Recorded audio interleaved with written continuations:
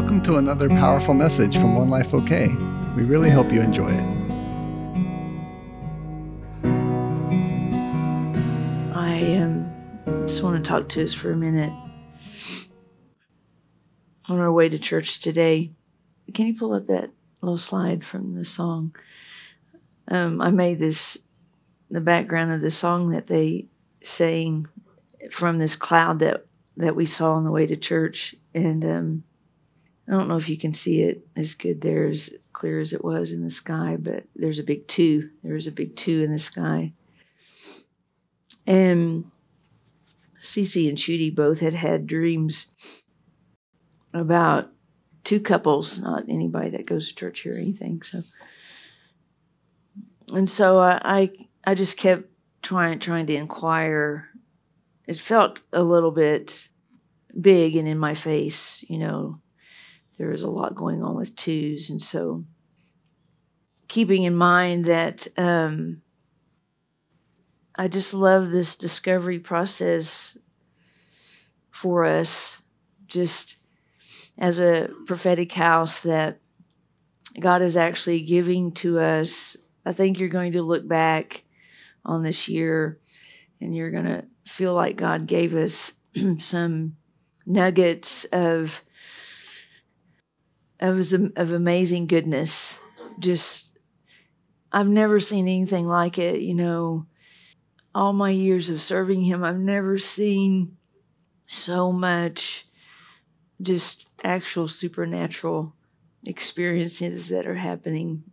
And I know they're just going to increase. And so when I was talking to him about it, I felt like that he led me to Matthew 6. Matthew 5 was the Sermon on the Mount, which I forget my voice. I'm just super tired today. It was just a prescribed, I felt like, nugget of our maturity. I don't know about you, but I have this really deep desire to not act immature. But I do. And I have embraced that instead of changing the assignments of God to meet up with my immaturity, I decided to embrace the assignments in the midst of my immaturity. And one of the things that I have just promised the Lord is that I wouldn't, even if I'm not good at what the Word says I can do, and even if there are people who don't believe that the Word says I can do things, I believe it when He said I can do all things through Jesus. Jesus is it goes without saying around here, doesn't it, that He's the gateway. That's my awareness and belief and interaction with Him that opens up the portals to everything that He said I could do. And so I will just tell you that you'll have to give up that internal dialogue that says you've got to really be mature or you can't do it wrong in order to practice this season. Because otherwise there are going to be people who weren't sitting in here for 10 years listening to me, and they're going to walk right up beside you and they're going to begin to do all the demonstrations of the Spirit, and you're going to be looking at them going, well, they're not mature though. And they're going to say, I don't care. It doesn't give me permission to change the assignment of the Word just because. And if you've been in church for 5 minutes, the religious spirit would much rather you have an experience with your, how does it feel that wretched sinnerness. He and I were raised in religion, and so they wanted us to focus so much on how wretched we were that we forgot to be empowered. And so I have several 2s today for you. The first one is in Matthew 6, which is obviously the chapter after Matthew 5. Matthew 6 is rich, okay? I don't have time to go through all of it, okay? But it's just rich. Can I even do it? Let's start with 19. Let's thank the Lord for Brian Simmons again, shall we?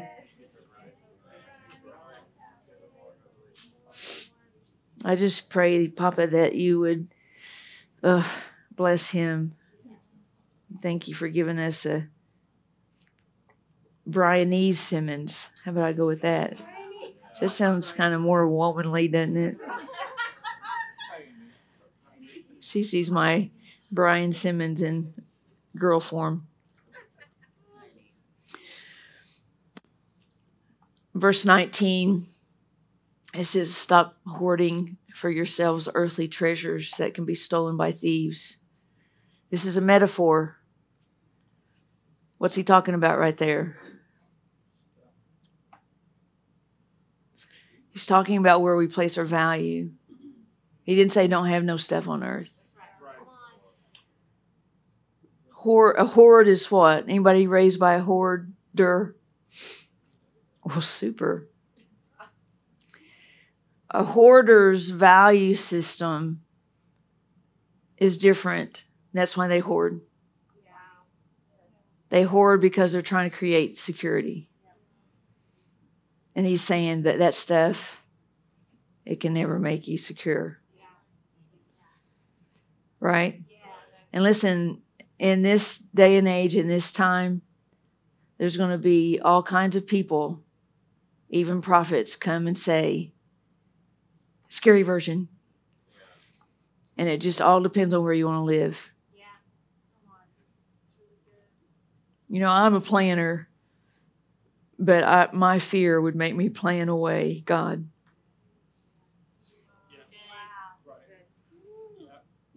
That means that's a master of me, which is where I'm headed. It says material wealth eventually rusts, decays, and loses its value. Instead, stockpile heavenly treasures. What's heavenly treasures? What does God value? What's God's value system? Do you know? Comes down to two things.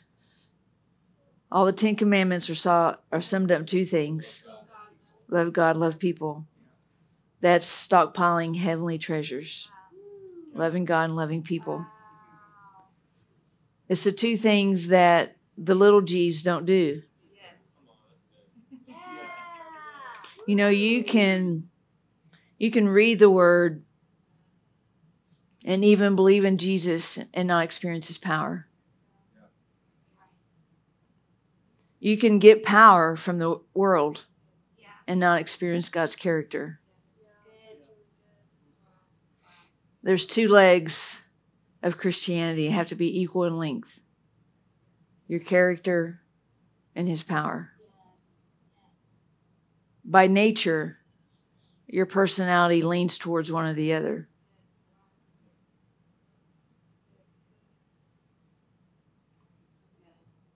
So wherever you lean, you're heavy in that area.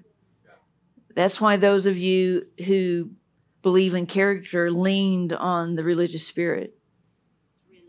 It bypassed intimacy and created rules that thought it would make you gain the kingdom. But it couldn't because it was a little g. It was a master. You know, in this passage I'm reading right now, this word master it just means Lord. Wherever you gave the deciding power away. Who did you give the power to choose away to? If you give it to fear will make choices every day. I mean, just wish I could extract fear from us. You know, Jesus was so good about it. Even in this chapter, you could read it because he talks about not worrying and everything. That's fear. Listen, let's don't paint worry or fretting or stress any other way. It's literally making the power of choice into a little g's hands. Little g's are things like fear and concern and all those things, right? So we're stockpiling heavenly treasures for yourself. Did you know loving people is a treasure for you? I mean, even in the Old Testament, it said if you want to have friends, you got to be friendly. Listen, the greatest thing you could do for me as a leader, that you could do for this tribe, is quit judging everybody in here. We're all at different places. We're all at different grade levels. It would be like you going up to school and you're in 10th grade and you're being mad at the kindergartners. I mean, like, why? What's the point of that? It's a futile exercise, and it creates a lot of division. And what happens is it creates a spirit of control. So those that don't want to be judged, they control things to prove that they don't need to be judged. It's just a bad exercise for us as a unified community. I know we're not unified. I want us to be unified. I know why we're not unified. But listen, His Spirit pours on unity. It's not just a made-up metaphor. He loves unity. Why? Because to actually enter into unity, you die. What's dying? That big old soul of yours, that carnal part of you that needs to have its way, that gets easily offended and hurt because people aren't thinking or saying things the way you think you need it said. Why are you laughing? So we're stockpiling heavenly treasures. Are you? I mean, it's just a good question. Right? Are we stockpiling heavenly treasures? Well, that's what we were trying to do. See, I don't know if you understand this, but what they gave you in worship today, you're going to need this coming week. You may not be able to translate that, but if you got, did anybody get taken out last week by the enemy with discouragement or anything? Well, last Sunday, go back and revisit what got said last Sunday. You needed that. That was equipment for this week. Listen, I'm super duper into football. I'm sorry if that offends you. But listen, I really understand a whole lot about equipment in football. Did you know that there's a whole strategy around different types of helmets and different size of pads? Have you noticed that they're wearing these short pants now? There's a whole strategy thing going on with all that, right? That's the heavenly way. There's a strategy in your equipment. I'm an equipper. She what's your name? Britannica. We just walked in the building and she said, I just was singing this little song. And see, I have this confidence in these other two people that I can just throw down anything and we can make a whole PowerPoint out of it, a whole chord chart. We can do all that in 10 minutes. Who can do that? But see, that is the equipment for this week. Go back and invest just in reading the words. If you don't listen to it, just say, well, you're saying this to me. I need to swim this week. So what does that tell me? There might be some stuff to swim through. So He's offering me another destination, right? Listen, I have a great analogy of this. So I have this desire for my dog to swim. She doesn't want to swim.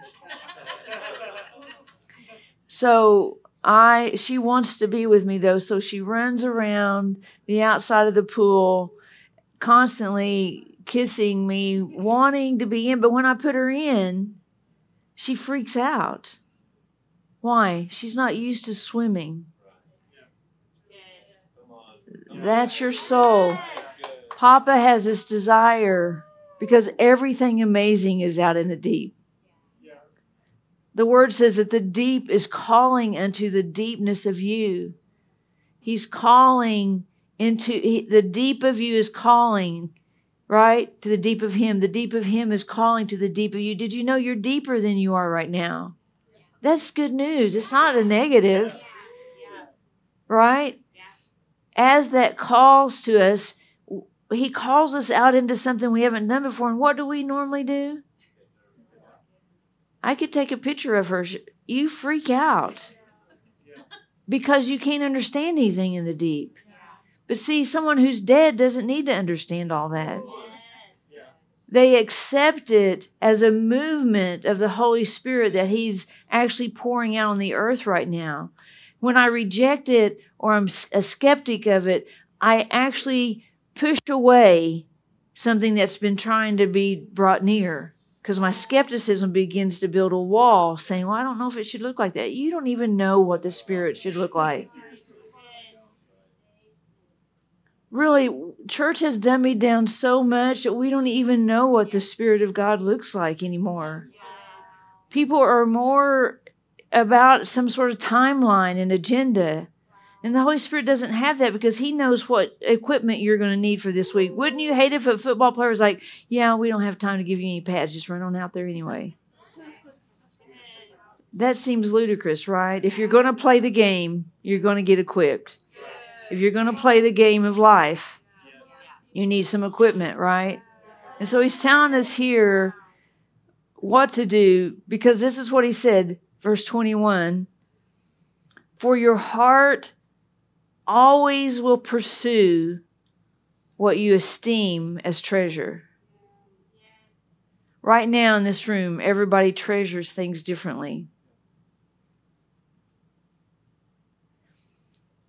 The invitation is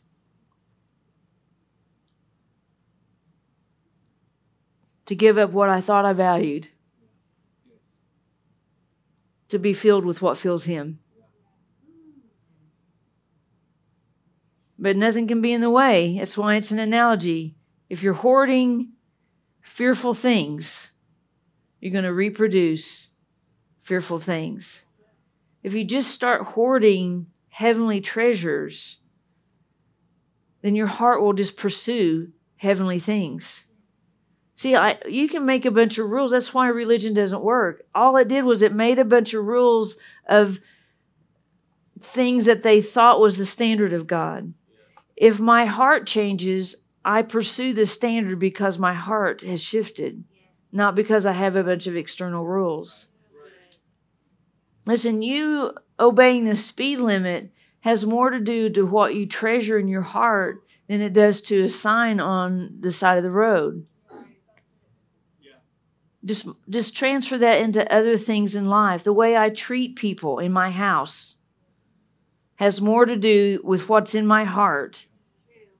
Because if I was stockpiling, hoarding heavenly treasures, then loving people like God loves me. How does God love you?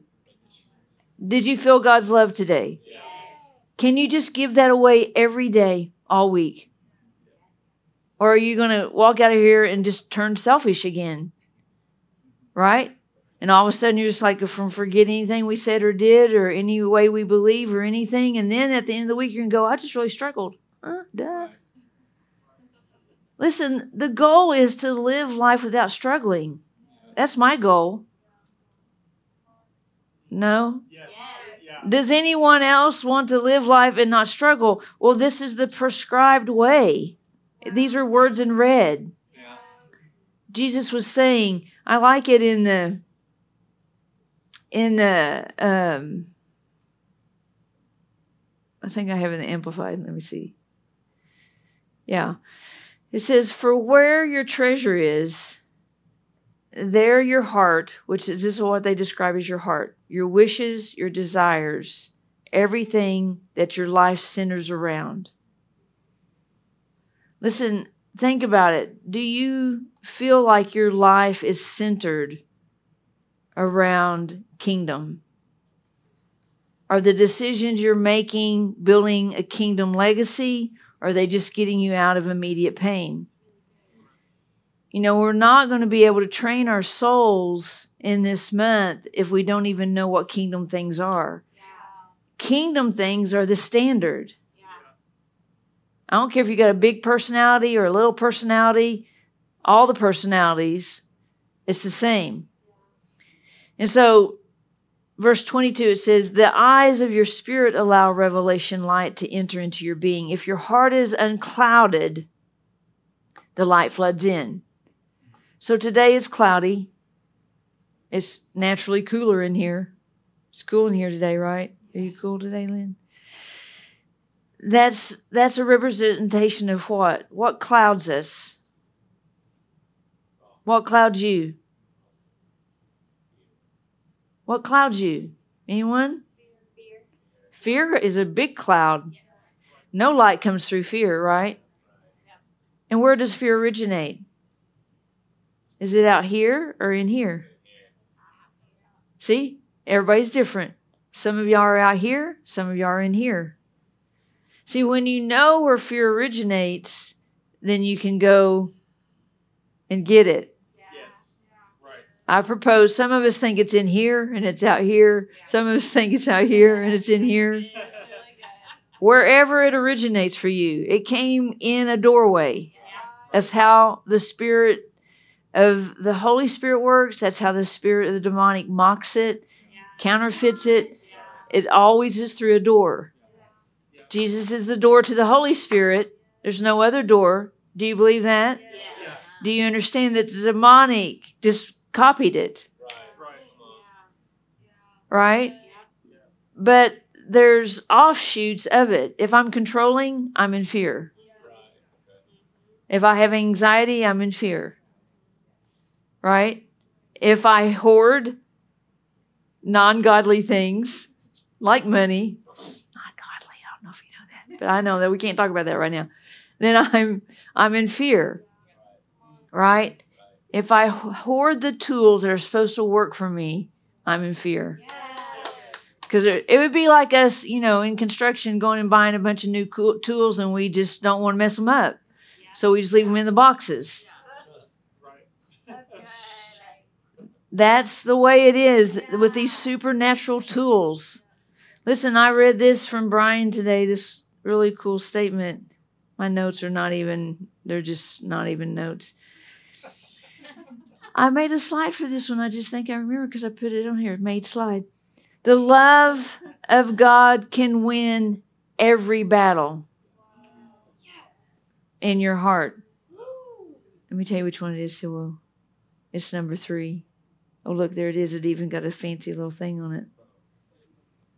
The love of God can win every battle in your heart. Say that out loud. The love of God can win every battle. Now, ask yourself a question. Do I believe that? How many believe it? How many know 100% how to do it? Okay. So you believe things you don't know how to do. Right?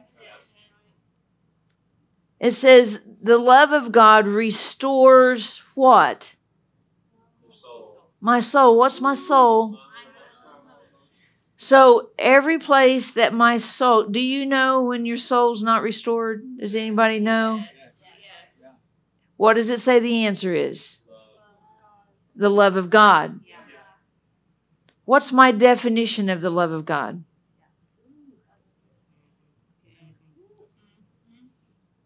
Think about it a little deeper with me, would you? Can you go a little deep today? We sang about going deep.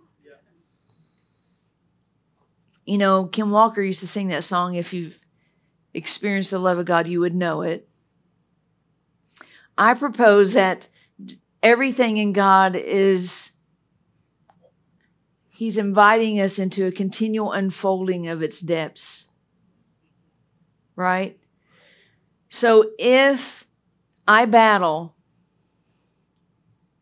then it's a place that love hasn't become Lord to me there. Remember what that word master, that word Lord is the place of decision. If God rules over, He is, do you like the word master, king, Lord? He's creator, divine, whatever, the thing, the one, right? Let's go with the one. I give Him permission while I'm on earth When I die, I lose my permission. Yeah, my choice on earth determines my position after. Do we agree? So when I think about eternity, I think about what I'm storing there. My decisions today and how I feel today either line up, remember it's the tale of two today, lines up with what the enemy's presenting. The enemy always does a counterfeit of where the Spirit of God is moving. The enemy came into your life before you were 5 years old and targeted where your calling is and injured you there. And so then you may spend 10 years or 100 years getting over that one injury, but he just keeps backing it up with more and more and more injuries. Most of it is some sort of separation from, well, where was God? Where was God? Why wasn't he on the job? Because we had this, we have been taught that if God exists, there's no pain. And that's not what it says.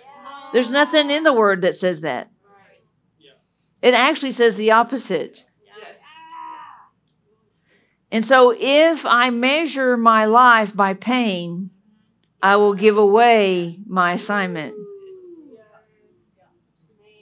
I will give it away because I will say it shouldn't come with pain.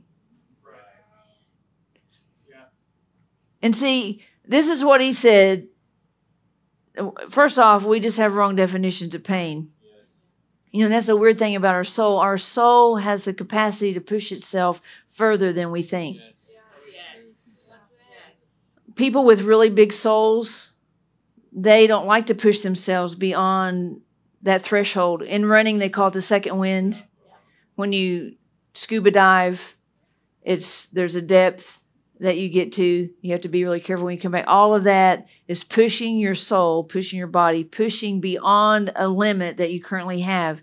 And the Holy Spirit is constantly inviting us to push ourselves beyond the limits that we currently have.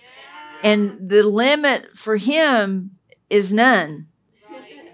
And he made humanity to flow through humanity, and so humanity is trying to get itself out of the way to just co-labor with God in the way he intended. Agreed or not? So when we have these big old souls, what happened to our big old soul? Why did it get so big? We became God. We said, well, no one's going to meet this need. So I will choose, because I become the chooser then. And see, that the reason why that's demonic is just because God said you can't have another God. Not even yourself, not even to protect yourself. You don't get to rearrange the rules to meet up with your injury. Sorry. You don't change the rules to meet up with your worst day. That's right. So, what are we talking about?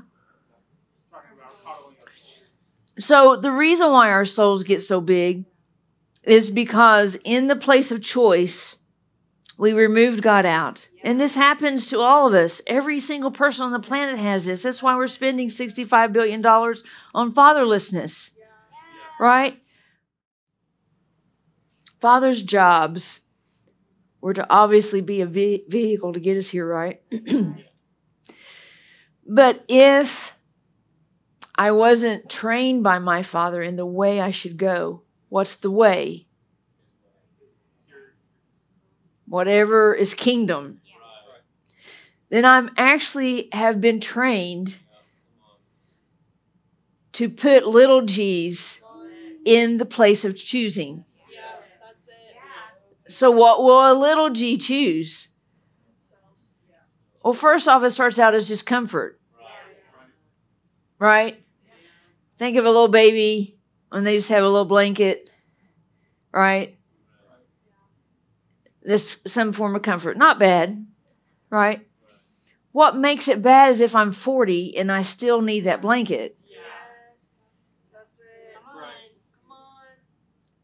We're talking about spiritual maturity. Trying to, anyway. So as we grow, the place of comfort really is the Holy Spirit. Think about how good you were taught to put the big G in the places of comfort. If I wasn't taught that, as an adult, I am making decisions based on comfort for an infant.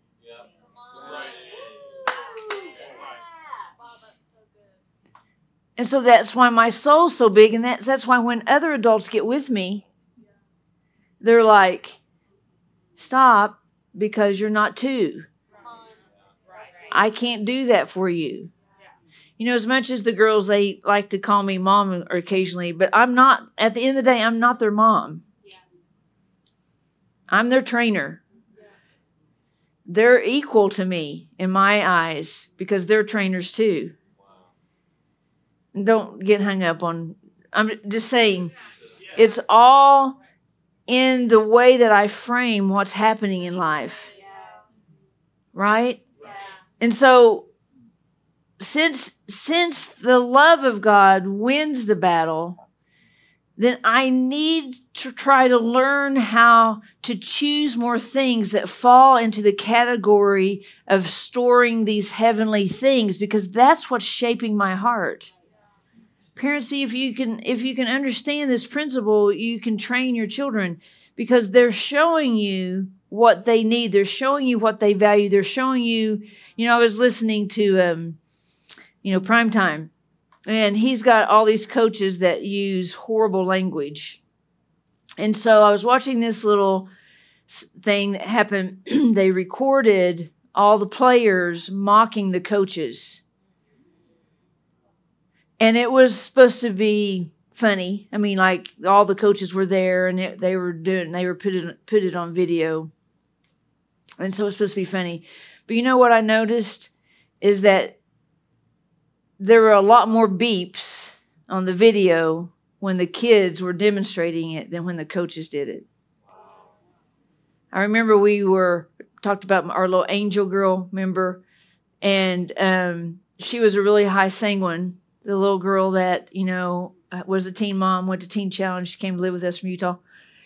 Well, Pam and I were just trying to help her learn her personality, We would just say different things, and what's sanguine's weaknesses? Let's just be honest. Not detail-oriented, bottom line, right? No names, no time, all those kinds of things, right? But they're fun. But we were trying to describe to her personality, and all she remembered was all the weaknesses. And I remember Pam and I having a discussion saying, I think we've messed up here, because we weren't intending on her just to remember the weaknesses. But then she would see us saying, when she would just start talking about, all the things that were weak about them. And see, that's that thing about modeling. Your children are going to be probably not, I'm saying, if you have little children right now, be careful, because they're going to mock the worst part of you. As bad as you don't want to. It made Melody almost throw up over there. As bad as you don't. Why? Because what's happening? You're demonstrating to them choice. And they aren't mature enough yet to choose the better verbiage, the better, higher level, right? And so they become you. I see it a lot, especially in the Huff Boys. I'm like, oh, that's Charlie. Oh, that's Aubrey. They don't even know, because why? They're doing what? They're just mimicking, because with maturity comes this desire of who I'm going to mimic. I'm always going to follow. I want to be like Jesus, right? Not like Lenny. I want to be like Jesus. Lenny's good, but I want to be like Jesus. So he has to become the standard, not some religious version of Jesus. So, right? So he's saying, keep going. The eyes of your spirit allow, this is verse 22, Matthew 6. The eyes of your spirit allow revelation light to enter into your being. If your heart is unclouded, then the light floods in. So I just demonstrated how to uncloud your heart, right? But if your eyes are focused on money, since it's a metaphor, they didn't have the American dollar back then. So let me just help you. He wasn't talking about, what was he talking about? What does money do? Money is just a bartering system that somebody made up. You got something. I mean, back in the day, it was like, I got a cow. Can you give me 2 pigs? That was their money. You get it? It's a barter. It's all it is a bartering system. Now, it is whacked out in this country. Let me just help you. Okay? So do not, if you follow the rules of this country with your money, you're going to end up poor. That's what I call it. So it's another place. So if you're focused on what it can do for you, so think about all the places in your life that you're focused on what something can give to you. So just let's use love languages. When we learn our love language, what is everyone's desire? I just found out how I feel love, and I'm going to go around in some weird way and either try to extract it or going to act like, well, I'm offended because nobody wanted to do that for me. My eyes are focused on the wrong point of that whole discussion. You could be doing it right now. What's the point of my discussion right now? 2? I'm just talking about 2. 2 things. I'm just showing you these 2 things. 2. Constantly. That's what I'm doing right now. 2 things. If you get hung up on some analogy like, I got a pool or something, you're going to get messed up. I don't know where you're going to get messed up, but it could just be anywhere like that, right? Because that's how the enemy does. He just comes in. He's trying to steal the seed as it's going out. If my heart is hard there, my heart is hard. Heart is hard there, right? Then that seed can't go in there. So I'm learning to get unclouded, and I'm learning to focus on the right thing. It says the light can't even penetrate, and darkness takes its place. How profound will be the darkness within you if the light of truth can enter? See, this is why it's so vital. The enemy, remember we talked about it, about Johnny Enlow talking about it, about this generation, just correction has been stamped as abuse. This generation is stamping a bunch of labels and a bunch of definitions on a bunch of things that you actually need. All in answer to the previous generation's inability to keep God as God. That's all it is. And every generation will have it. When you get to be about 50, you'll begin to see, oh my gosh, this is just a reaction to what the previous generation didn't manage well. It will be forever. It's in the book. Everything repeats. We're on repeat right now. And so this is the verse I wanted to get to. 24. How could you worship 2 gods at the same time? Now see, here's the rub. In our society, we act like we can. Yeah. I can have a little bit of Jesus. I can believe he's true. And I can even want the benefits that come with Jesus, but I don't have to really do what he says. I get to choose some of those ones that are easier, and I get to pick those. And he's basically saying this is the tale of 2. There's 2 things set before you every single day. Who has the right to choose for you? Did you establish the Holy Spirit in the position as the right to choose for you? If you don't, either maybe your big old soul that day, maybe it just got real big that day and you just needed to eat 45 pieces of fried chicken or something, right? Just think about where your soul gets big and you wish it wasn't, right? Then that's what it's saying, is that you're worshiping, you're putting the ability to choose between these 2 parties, and that can't be. This guy used to say God is either Lord of everything or he's Lord of absolutely nothing, because God doesn't share, because he's a jealous God. I mean, if you were a husband and wife, I wouldn't share. You know, there's got to be some absolutes in life, right? I mean, I've done a lot of marriage counseling, right? I've never met a couple, and I've done a lot of marriage counseling with people that aren't Christians. But I've never met a single one of them, and a bunch of them have had affairs, that they were like, yeah, we were so happy when we started having affairs. I mean, like we were just celebrating. We had a party and we had cake and everything. No, it was the beginning of the end. That's right. It was wreaking destruction. That's how we have to look at it with God, with us. When I'm having an affair on him,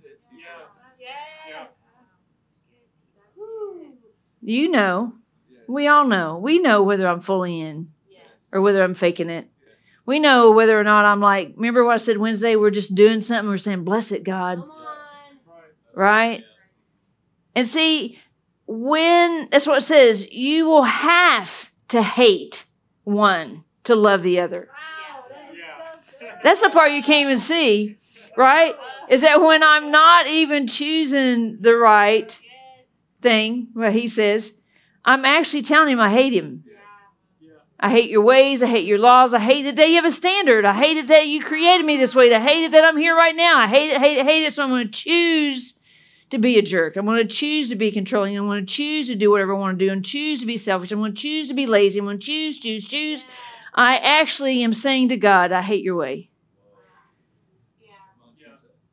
And see, it's the devotion of our heart that he's after.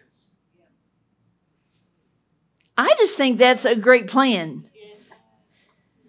What does it say? God's desire. He's a jealous God because he desires to have us fully. Right? And think about it. Where did the desire for him not to be God come in? Where did the desire to choose another way come in? Where did it really come from? When did I begin to say, yeah, I don't think this God thing's a good thing? You know, in one of these dreams that the girls had, you know, it was pretty apparent to me in the dream that there was this couple, and the one person in the couple was making excuses for the other person to not have to believe. And somebody was trying to confront them to say, hey, listen, the line's being laid down. You're going to have to choose. And the other person was like, no, we can't make them choose, because if we make them choose. And see, that I felt like that was exactly what he was saying today. There's just a line, and he's just saying, just get on one side or the other, choose, and see what the fruit is of your choice. Because who lives with the fruit? Think about it. Because your dad didn't choose Jesus, just think about your dad for a second.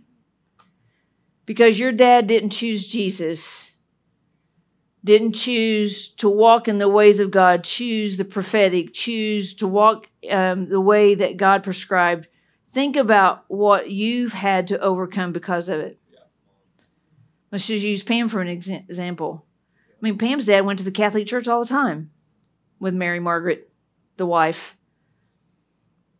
But his heart never did change up till the day he died. Me no cuss. Abused Pam. Beat her. What did that do in Pam? It made her really, really super, super angry. When I first met Pam, I remember we would have these phone calls, and she would use some superlatives I had never heard before.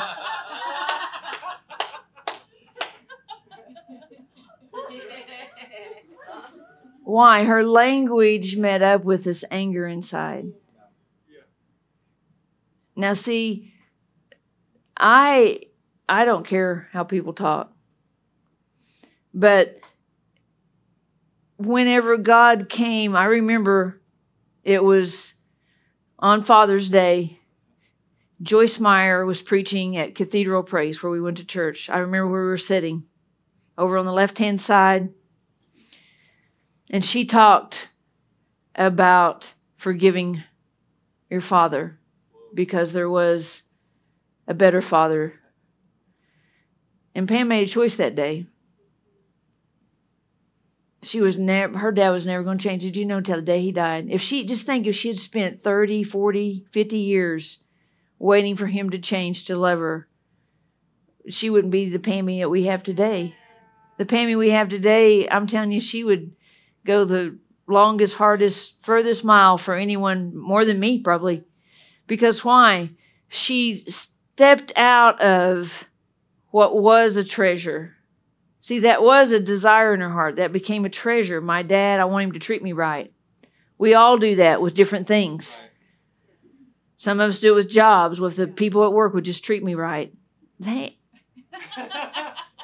No, that is not going to happen. Your treasure's in the wrong place. You're desiring, you are there to be light to cloudiness. And no one there owes you to be nice. Because he sent you out among wolves. And he told you to act like a sheep. Have you seen that little thing where that sheep is running on the side? I played it for you that time, remember? And it's got that big goalie and it just jumped in it. And then it got him out, pulled him out with the tractor, and it just jumped in it again. That's us. Right? That's why my treasure, my worship has to be in the right place. Because what does God do for me when my worship's in the right place? He rescues me over and over and over and over and over, even though I keep jumping in the same gully every time, over and over and over and over. Because why? I don't change my assignment as a sheep. I have to have him. That's what he said. You can't worship two gods. You'll have to hate the one. You'll have to be devoted to one and despise the other. You can't worship the true God while being enslaved to the God of money, God of mammon. What is mammon again? It's my treasure, my bartering system. Can you see it that way a little bit different? What I barter for to get my needs met. I mean, that's why we have all manner of weirdness going on right now. Because people bartered with the God of destruction to get their need met. That's why we're spending $58 billion on fatherlessness. Right? And see, that's why we have to be a people that can actually demonstrate the love of God. Listen, you don't have to be a male to demonstrate fathering. Fathering is three things. Because if we're waiting on fathers, listen, they're either heap full of guilt or, can't control themselves, so they just keep making more children. I mean, it's just going to keep happening. We thought we could put laws on marriage, but then they had a workaround on that. Now you don't even have to be male and female. See, everything's a workaround. Do you see it as a whole? Maybe I'm going with too big picture on you there for a second.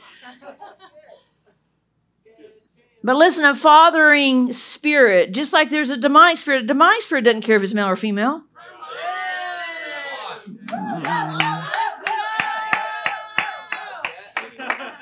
So we have to realize that if you see someone's identity, speak it over them. You just fathered them. Quit acting like you're waiting for something to show up here. I'll father you. It's about provision. It's about protection. What are we protecting? We're protecting value. Listen, guys, let me help you. You shouldn't want to protect your wife because they're weaker. It's because of the value. I mean, Pam and I can take you, can't we, Pam? We can take her. It doesn't have anything to do with strength.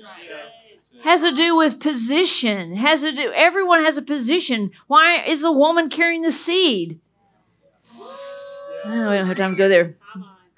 Anyway, it's what is valuable is that we're protecting. And each of us in a culture, listen, cultures change. Just get with the program.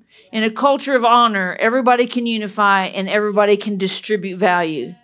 Everybody can feel valued. Everybody can mother and father and befriend. It's just the way the culture is. When we begin to put all these definitions, we're serving two things. We're saying, well, I want the benefits of the kingdom, but I want to get my needs met in this worldly way. And so, are you coming, Mendel? Okay. And so the other thing, so just keep that in mind on our talk of two, that God is, since he's a jealous God, which is good, what kind of jealousy is it? Like he made you for himself, and he will fight off anything that tries to come in and get you. That's what he's doing. But see, God thought so much of humanity, he put the enemy on earth with us because he equipped humanity with power. That's what the Holy Spirit is. When I have an experience with Jesus, the Holy Spirit enters me. If I want to go further in the power of God, I've got to have these other experiences. I got to be filled with the Spirit. I got to speak in tongues. I got to be baptized. All those things equip me with power. They're just prescribed things. You know, if you went to work someplace and they said, well, you got to wear this uniform, you got to, say, my pleasure. See, the kingdom, all those businesses are modeled after this kingdom model, that there's a standard, there's a way. When you do it this way, then you receive this reward. When you don't do it this way, then you receive the reward of the demonic. We're the ones that mix that all up and say, well, we don't really have to do what God said. That's what the enemy said in the garden. You have to really do what God said. That's all that's going on. And so, listen, I want to finish with these two verses. 1 Corinthians 12. Now, I'm just 2 more minutes. We've been talking in 1 Corinthians 12 about the spiritual gifts, right? So if you go on down, remember what he said about spiritual gifts. They're for the equipping of what? Right. So, are you a equipper? Are you an equipper? Yes. Are you an equipper? Yes. All right. So everywhere you go, everywhere I go, your heart will be known. Right. As you what? Speak through me. Right. Because why? I'm an equipper. All right. So you have some equipment today. I just gave you some. I just handed some out that you're going to need tomorrow. Maybe later on today. So don't act like you don't have any equipment because you're in the game. Right. The game has started. Ready? Go. The game has started. Okay? This is what he said. The reason why he passed out all these beautiful gifts, right, for us to equip the saints is this. He's done this intentionally so that every member would look after the others. Look over at your neighbor. Say, I'm going to be looking after you this week. With mutual concern. Look at your neighbor and say, I'm going to be looking after you with mutual concern. So that there will be no division. Don't you hate it when you have division? There's people in the room right now today. They got division right now in this room. But look, I'm equipping you with how to break the division. He didn't want there to be division because what does division do? Don't you hate it? Who hates division? I hate it. I hate it. I hate it. I hate it. I hate it. I hate it. I hate it. Hate it. God hates it. He loves unity. So if it's up to me, is this true about you? If it's up to me, I will fix division. Is that up to you, or are you the creator of the division? If you're a controller, you're the creator of the division. Be a fixer of the division. This is what it says, but whatever happens to one member, it's happening to all. We don't believe that for nothing. Listen, if somebody's in here discouraged, hurting, it's happening to everybody. That's the mentality of the kingdom. You may not like that mentality. You might be the one that's her head's in the sand. You're like, nothing's happening. I don't feel nothing. It's happening. It's happening. And then it says, if one suffers, everyone suffers. If one is honored, everyone rejoices. Isn't that interesting? I could preach on that all day, but I don't have time. 1 Thessalonians, come, Mendel, so I'll quit talking. 1 Thessalonians 5, now may the God of peace and harmony set you apart, making you completely holy, and may your entire being, spirit, soul, body, be kept completely flawless in the appearing of our Lord Jesus. So see, that is his hope. That's what the tale of two is. We have these two legs. We're standing on our character and power. And if we understand that if we do things, just like it said in Matthew 6, those things are going to be of equal length. And we can walk with two straight legs a lot better than we can limp around on one being longer or shorter. All right? All right. So good. So good. Thank you, Tisa. Wow. We have a 2023 version of Tale of Two now. I know a few years back, she had another message called Tale of Two. This one's even better. I feel like it's the upgrade. Well, I have several little puzzle pieces, and I'm just going to practice with y'all about sharing what they mean, because I know the Holy Spirit's on it. So I had an encounter yesterday and several puzzle pieces, little visions I had, and then I had a few dreams last night and some odd things. Had the song before I went to bed, And so I'm trying to put the pieces together and asking the Holy Spirit about it. But one of the things that I heard in my spirit, I just heard this phrase while I was asleep. That wasn't really part of a dream. It was a standalone, and I just heard time and time and time and a half. Wow. And so I knew that was from Scripture, not even the version I read normally, but somehow that was in there. And so two places that I found are that phrase is used in Scripture, and they're both extremely relevant to right now in this time, and they're relevant to our house. So one of them is in Daniel 7. And if you recall, Johnny Enlow's talked about it a lot, and I've shared on it a few times about how what it talks about in Daniel 7 is actually pointing to this point in history right now, that the fourth beast is overturned, basically, and all authority is given over to God's people. And Daniel 7:27 is that really triumphant verse where it talks about all power is taken from the enemy, from that final empire, that final beast that Daniel saw was overthrown, and all the authority and power was given for the kingdom of God to reign forever and ever, given to God's people. So right before that, in Daniel 7:25, this beast, or this horn on the beast that Daniel's talking about, the last one, it says, he will speak blasphemous words against the Most High and try to wear down the holy ones of the Most High. He will try to alter the set periods of time and change God's decree. And the saints will be subjected to his power for a time, times, and half a time.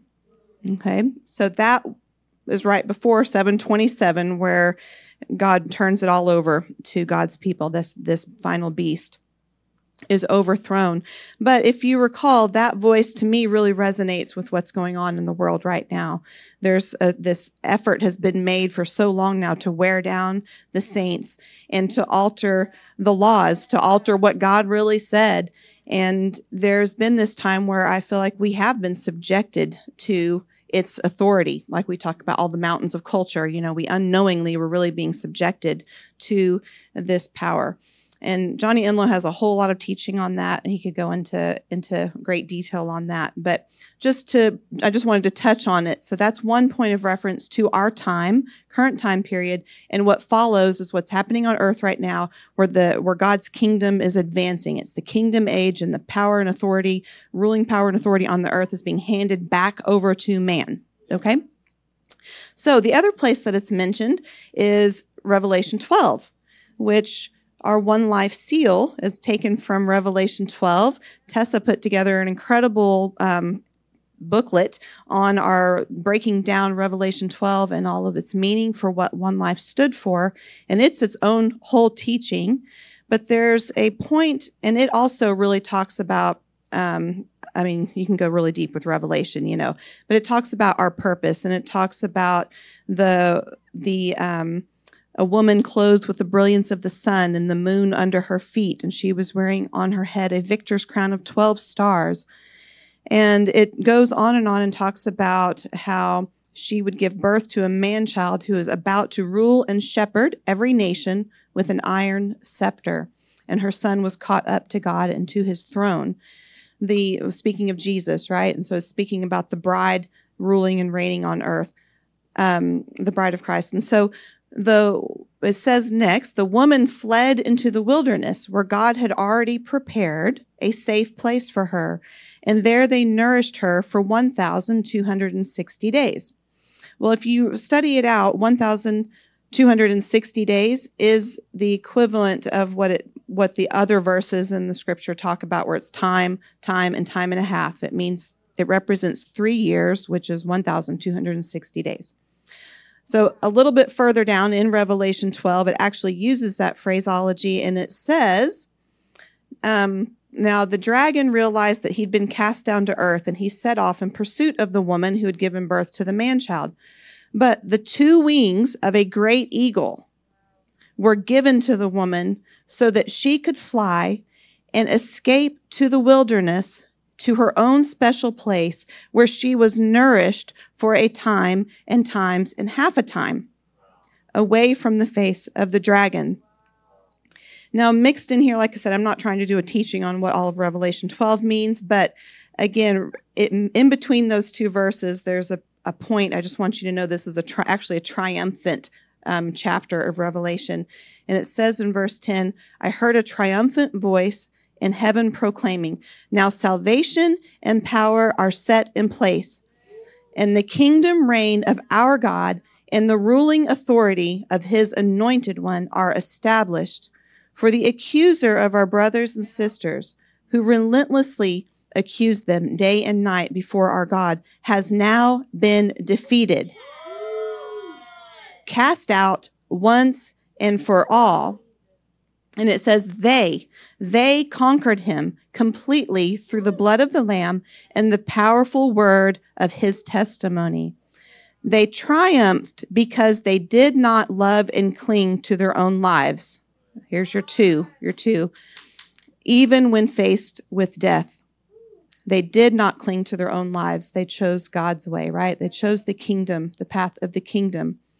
And so many interesting references to what we talked about today, including in the song talking about soaring on wings of eagles and the scripture that Shudi read earlier, all of it. And so I wanted to touch real quickly on the eagle. The wings of eagles, there's so many scriptures actually in the Bible about soaring on wings like eagles. And in Deuteronomy, just as an example, chapter 32, verse 11, just as an eagle stirs up its nest, encouraging its young to fly, and then hovers over them in case they need help, and spreads its wings and catches them if they fall, and carries them up high on its wings. That is a picture of this eagle. You noticed it said it didn't give the woman didn't have eagle's wings. She was given the wings of the great eagle. Now, to me, today, anyways, that is pointing to the fact that this is Papa God's fathering wings that we soar on. That's why he said it in the song this way, that in fact, it stood out to me that he said, let your faith reach as high as the mountains. Let your joy shine as bright as the stars. Let your peace go as deep as the ocean, because it's actually a letting. He didn't say make it happen. You do it. You make your faith. He said, let it, because it's actually his power, his grace. It speaks to his grace over us that enables us to do that. It's a letting it happen from him. It's a fathering of being given those eagle's wings. In Exodus 19, verse 4, it says, God is speaking and he says, you have seen what I did to the Egyptians and how I carried you on eagle's wings and brought you to myself. And this was God speaking about how he rescued the Israelites from how many years? Was it like 500 years or something of slavery? Now, if you think about, he's saying, I carried you on eagle's wings and I brought you to myself. And he's talking about when he rescued them from Egypt, right? Do you think, honestly, that people who'd been enslaved for that long had any actual power or even character or authority to rescue themselves? I think when we think about that story, that one's pretty cut and dry. They did nothing out of their own strength to be rescued. It was only because of what God did that he made a way for them, right? They had nothing. Like they had no ability to do that, to make that happen. So it's another reference of when we talk about the eagle's wings. It's not us soaring with our own strength. Like we've got to get ourselves up there. It's his wings that are providing the lifting that carry us on eagle's wings. And he brings us to himself. There's so many verses coming to mind. Actually, and I have to go ahead and say this one. There's this one about, in John 15, I think it is about, I'm the vine and you are the branches. And if you remember in the Passion Translation, another Brian Simmons great footnote on that, it says in that verse, it goes on to talk about if you aren't bearing fruit, basically, then the branches are cut off, which always sounded kind of harsh to me, But it actually, he says that verse says that the Father lifts those vines up to himself when they're not bearing fruit. He lifts them to himself so that he can prune them so that they will be restored back to bearing fruit. So there's this emphasis again on his fathering, right? His fathering wings, his fathering that we get to live by. There was a footnote in this. There's a new version. It's not new, but it's new to me, called the Holy Bible Recovery Version from Living Streams Ministries. It's all from Watchman Nee and somebody else. I can't think of his name. Watchman Nee and somebody Lee. Anyways, and they have lots of footnotes. And anyways, his footnote, one of the footnotes that he has about eagle's wings says that eagle's wings signify the grace and power of God in Christ applied to us. In the fellowship of God, we first come to know the grace of God, which accomplishes everything for us and carries us onward with God. Okay, so there's this emphasis again on it's the grace and power of God that carries us in all that we do. It's not out of our own strength at all. That's why we were singing about abiding today, right? That's why we were singing about abiding. So back to my dreams, to apply this, I had an interesting thing yesterday. It's a little bit tale of two for me here. I had an interesting vision in my encounter yesterday, which was all about crying out in need of him. It was all about focusing on how much we need the Father, crying out for him. And I had this movie came back to my mind, which I probably saw when I was like 6 years old or something. The movie was actually made before I was born. And it was all about a bed. It was, honestly, I looked it up. It was about witchcraft. My parents just didn't know any better. We didn't know back then. But of course, God's redeeming things like that from the supernatural, And so it was all about this bed that a spell had been cast on it. And there was a bed knob, right? And the bed could supernaturally fly. Okay, so the redeemed version of that is, of course, that in our place of intimacy, in our place of rest, we soar supernaturally. We fly with him supernaturally in the bed, in the place of intimacy and rest, of peace, not striving, right? So then, interestingly, last night I had a dream where I was in a room and there was a bed in the room, and I had been laying in the bed, but it was sort of like I wasn't just sleeping, but I was functioning in some role, doing something, but laying in the bed. And I don't know how to describe it exactly other than to say an enemy came in to the room. And the enemy was so much bigger than me, so intimidating, so much more powerful than me, that I automatically knew I should just hide. And so I slid off the bed and got down on the side of the bed and was just kind of trying to hide there. Well, then the enemy was walking all around me, and I knew that he could actually feel me underneath his feet. And he knew I was there. But he knew that he was so much bigger than me, he didn't even care that I was there. I was inconsequential to him. And so I stayed there, and I just kind of tried to lay real low and move out of the way. And basically, the enemy laid down in my bed and went to sleep to spend the night in my bed, and I ended up at the foot of the bed on the ground, just leaning against it. And I was like, I've just got to stay here. This is where I'm going to sleep tonight. So there's those are two contrasting scenes with a bed. And so what I feel like all of this is coming together to say is that there's a time and a time and half a time that this reference to these scriptures is God is saying, even when you faced your enemy, even for that 3.5 years where this evil empire ruled, I provided for you. He provided a place of safety and nourishment through the wings for the woman. So so that she didn't have to face the dragon, remember? And so there is a period of time, there is a reality on earth that there's warfare, that the enemy is trying to do things, is trying to exalt himself, take ground, and all of that. But even in the midst of our war, God has already provided for our nourishment. He's provided for our safety. He's provided a way for us to be rested even, and under his wings, through his wings of grace and power. And so, but then if you go back to Daniel, that season had a time limit, right? The season of 3.5 years is definitive. Like some reason, God put it in the scripture. He didn't say forever and ever, this will be what we'll do. For a season, he provided in that way. And so, and then in Daniel, it talks about, as we said, a season where this enemy seemed to be ruling, but no, the things were turned around and the kingdom of God began to advance and power was given to his people. And that's where we are. So I feel like the times and a time and a time and a half phrase that the Holy Spirit told me was saying, this is a transitional period. This is a transitional period where the enemy may have seemed so big to you, where all you thought you could do was cower and hide and let him have your bed, let him have your rest. But that season is over, and I've actually called you to fly with me in your place of rest, in your place of peace, in the supernatural.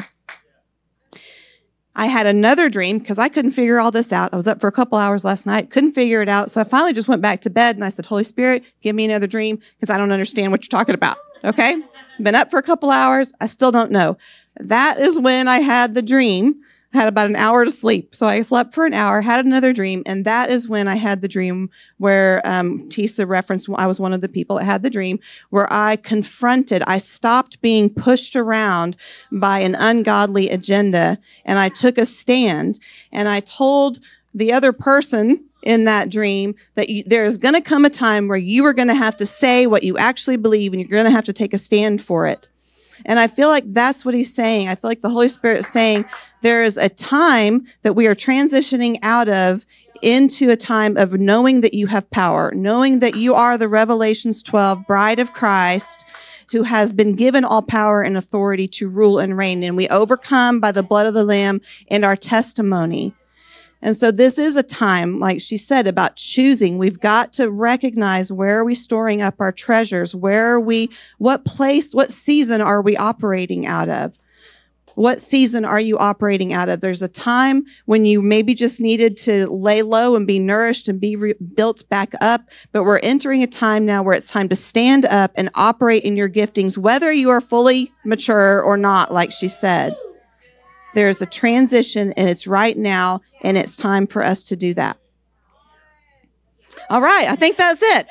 I think we did it. So let's do it, right? Let's by the grace and power of God, stop holding it back by where you put your treasures. Stop limiting what your faith has the capability of doing by these choices when we aren't choosing wisely. Let your faith reach higher than the mountains. Let your joy not be stifled by self-protection, by not getting your hopes up. Let your joy shine brighter than the stars.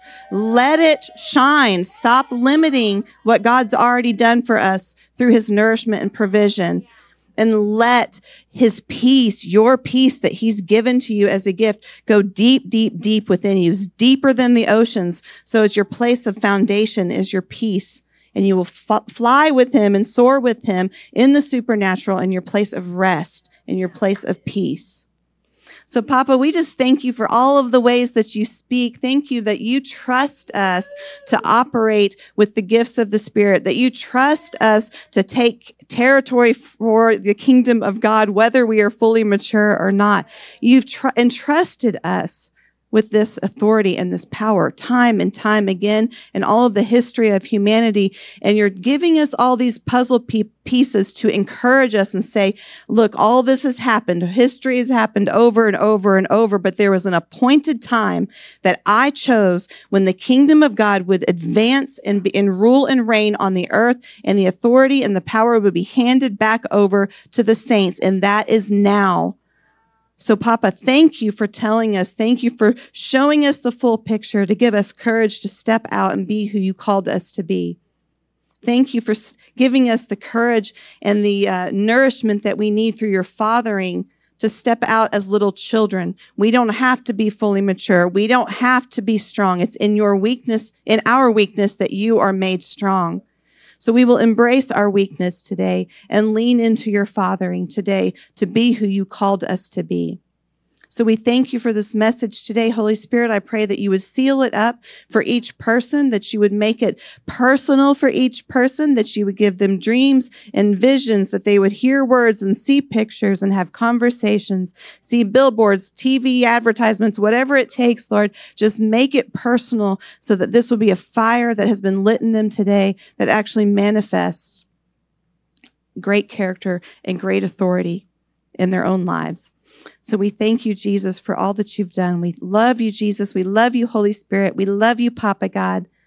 We just can't say thank you enough. We will thank you for all of our days, and we will praise you for all of our days.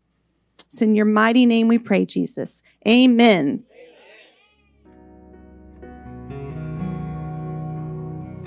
Thank you for listening to this message from OneLifeOK. For more information, please visit us at OneLifeOK.com.